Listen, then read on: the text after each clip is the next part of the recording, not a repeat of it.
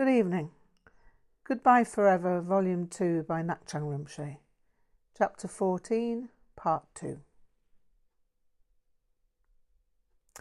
And with that we entered the house, and I ascended the staircase to equip myself with clothing more to my taste than Roderick's massive, ungainly fisherman's sweater. Soon after I'd come down to breakfast and taken my seat, Todd approached me and apologised. I accepted his apology with what I hoped would seem supreme magnanimity. I was keen that Roderick should have no reason to reverse his new good opinion of me, and, of course, it appealed to my sense of humour to act as if I'd enjoyed the prank.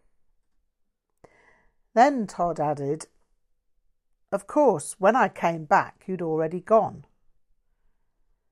"I must have been a little too keen to savour this fine bacon," I replied, and continued to savour it. Todd had obviously hoped to insinuate that I departed too hurriedly from the scene, but I could see by Roderick's expression that such a ploy would not be appreciated. Todd wore the look of one who'd received a thorough dressing down, or who, at least, had suffered a grievous loss of face. He'd been judged to have been childish by the lecturer who'd been something of an ally, and I started to feel a little sorry for him.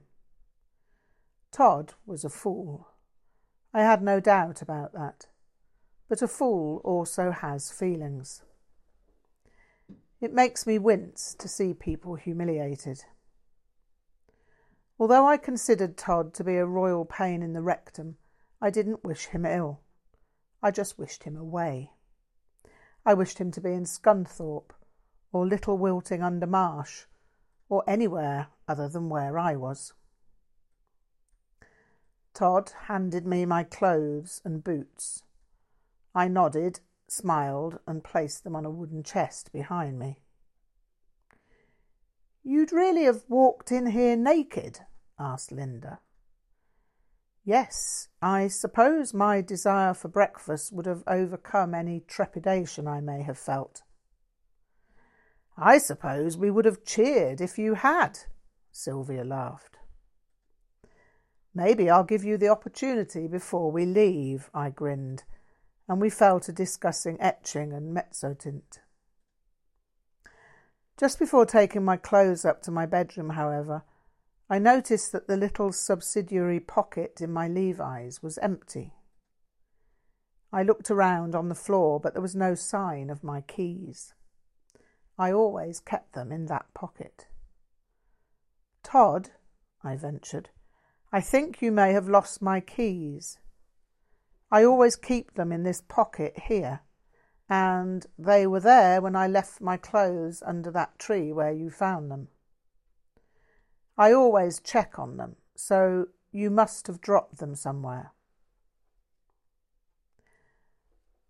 Todd began to splutter some kind of attempt to rescind responsibility when Roderick interrupted. "Well, Todd, here's a fine adventure for you. You'll just have to retrace your steps and find Vic's keys. Maybe this will serve to dampen your enthusiasm for pranks." Todd agreed to look for the keys and asked what they looked like. "One's a house key, a brass Yale key, and the other is a steel key. That's the ignition key for my motorbike." "The Yale key's no problem. I can always get another one made. But the ignition key's going to be necessary to get home from here unless the local garage can manage to do something. The two keys are linked with an iron military clasp that belonged to my father, so I'd not like to lose that." On hearing this, Todd underwent some kind of internal eruption. I've never seen such a glare of undiluted loathing on anyone's face before. All Todd could say was, "Yes," and with that stalked out into the fields to find the accursed keys. It turned out that Todd made his search every day for an hour or more, but the keys never appeared. I never said anything about it, but decided that I'd have to go and look myself on the last day if Todd proved unable to locate them. The days passed without incident, and as Todd had blotted his copybook with Roderick, he did his best to treat me affably. I responded as if Todd was the finest fellow I'd ever met, and hoped that the experience would mellow him a little.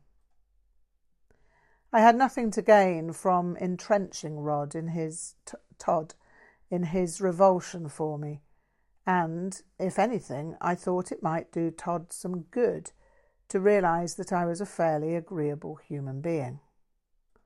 I might be weird, but I wasn't politically aggressive in that stance, as some people were.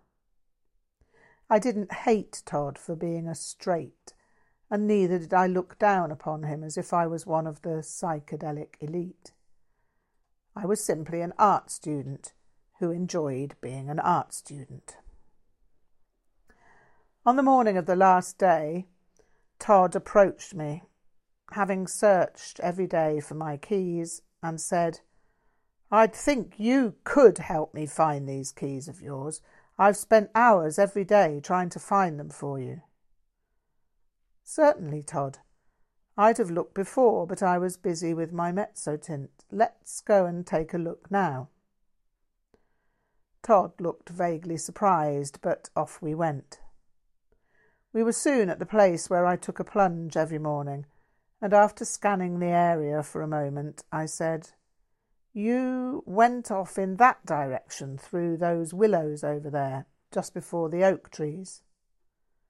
"Really?" Todd queried. "I don't remember going that way."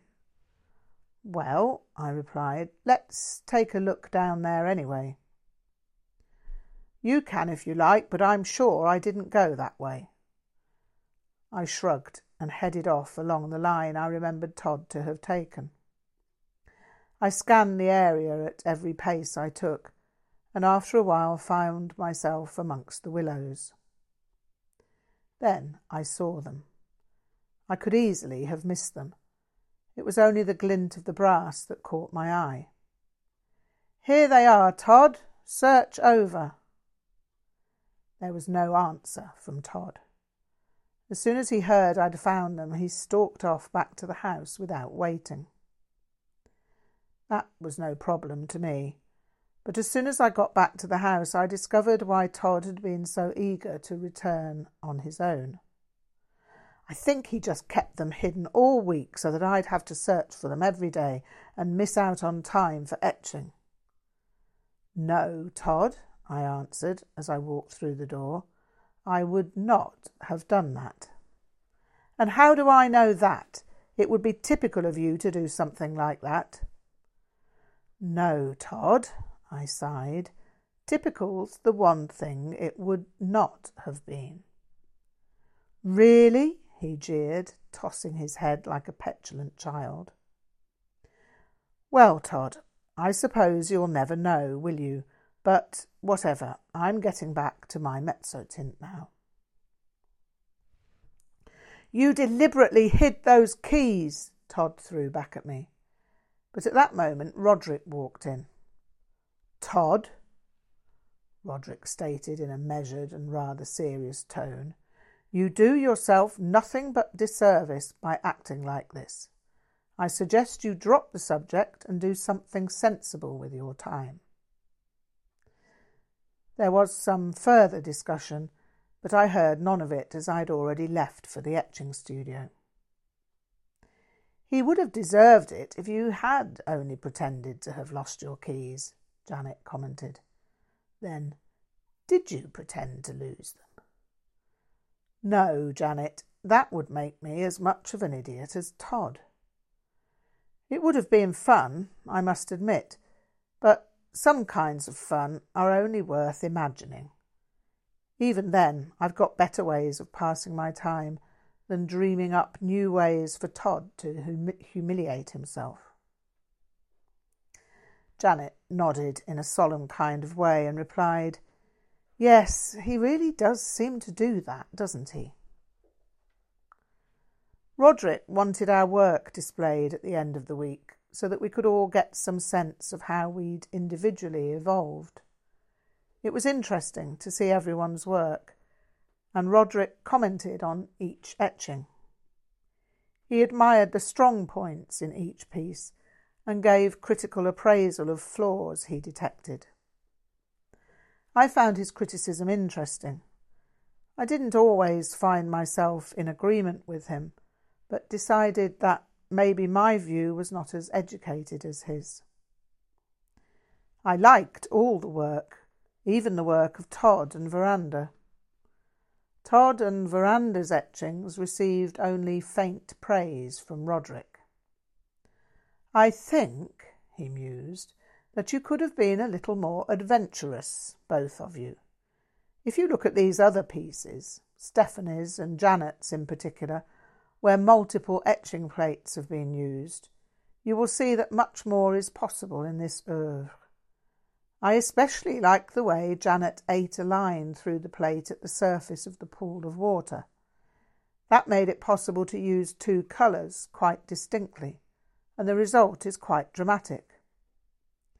It's also important to thoroughly clean the bloom from the etching plate, or the result tends to be somewhat smeary.